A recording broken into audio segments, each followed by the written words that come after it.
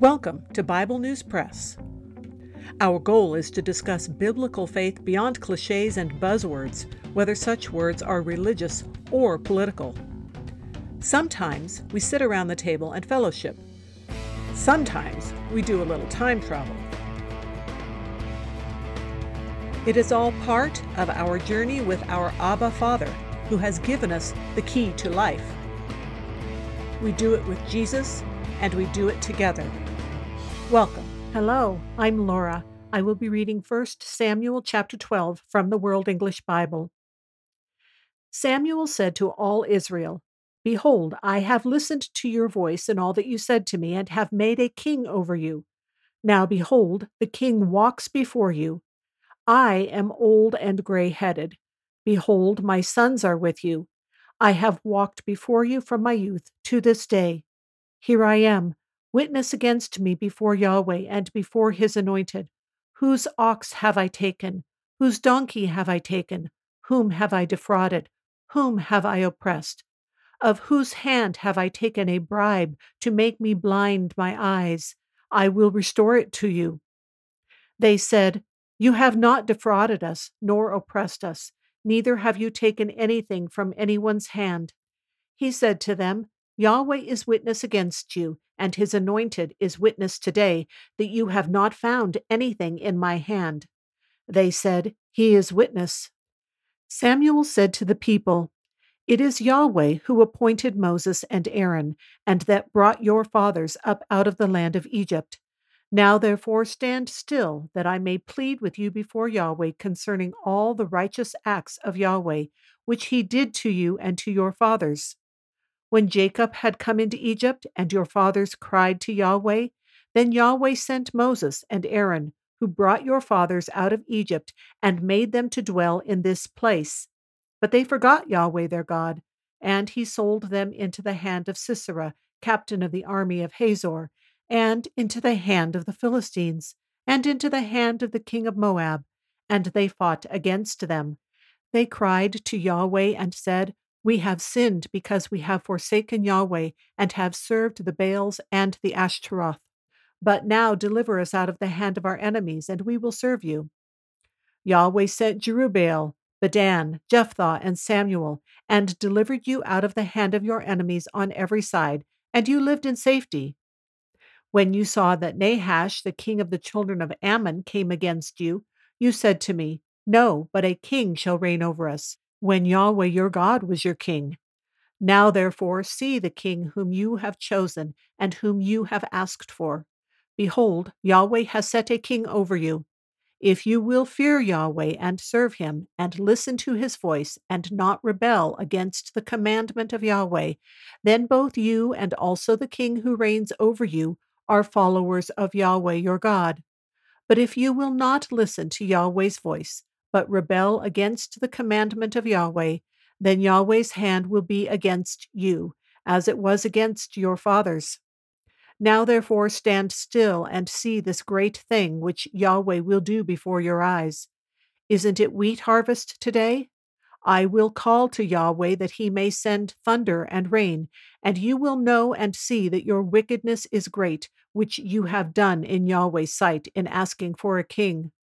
So Samuel called to Yahweh, and Yahweh sent thunder and rain that day. Then all the people greatly feared Yahweh and Samuel. All the people said to Samuel, "Pray for your servants to Yahweh your God, that we not die, for we have added to all our sins this evil, to ask for a king." Samuel said to the people, "Don't be afraid. You have indeed done all this evil, yet don't turn away from following Yahweh, but serve Yahweh with all your heart. Don't turn away to go after vain things which can't profit or deliver, for they are vain. For Yahweh will not forsake his people for his great name's sake, because it has pleased Yahweh to make you a people for himself. Moreover, as for me, far be it from me that I should sin against Yahweh in ceasing to pray for you, but I will instruct you in the good and the right way. Only fear Yahweh and serve him in truth with all your heart, for consider what great things he has done for you. But if you keep doing evil, you will be consumed, both you and your king. That's the end of chapter 12. In Samuel's speech, after he validates that they agree with him about his character and how he has been a good and reliable judge, he goes back to the theme that keeps coming up over and over, that the people of Israel forget. God sends help, they forget and sin, and they call on God, and He helps them, and they forget. And the current indication that they have forgotten who God is to them is that they have rejected Him as King. But in spite of this breach in what would really be the best, great kind of relationship with God, He still gives them more chances. He still says that they can recognize Him as the one true God and serve Him and live accordingly. And just like throughout their history, He has kept sending them miracles, and the stories have been told. We even know that the surrounding nations know the stories. But Samuel does another miracle here for the people. But this is not a miracle to save them. This is a miracle to help them work on their perspective. Because in my experience, a rain like that, when you are trying to harvest dry grain for storage, is potentially crop ruining. That kind of seems to be validated by their response, asking Samuel to pray that they won't die. And he tells them not to be afraid, and he offers them some comfort and hope. But while he's doing that, that is all based on them choosing to follow God still. And they are told, don't turn away after vain things. Now, here's what he doesn't mean by vain things. He doesn't mean things like food or clothing or festivals or good family. God created and blessed all of those things for our lives.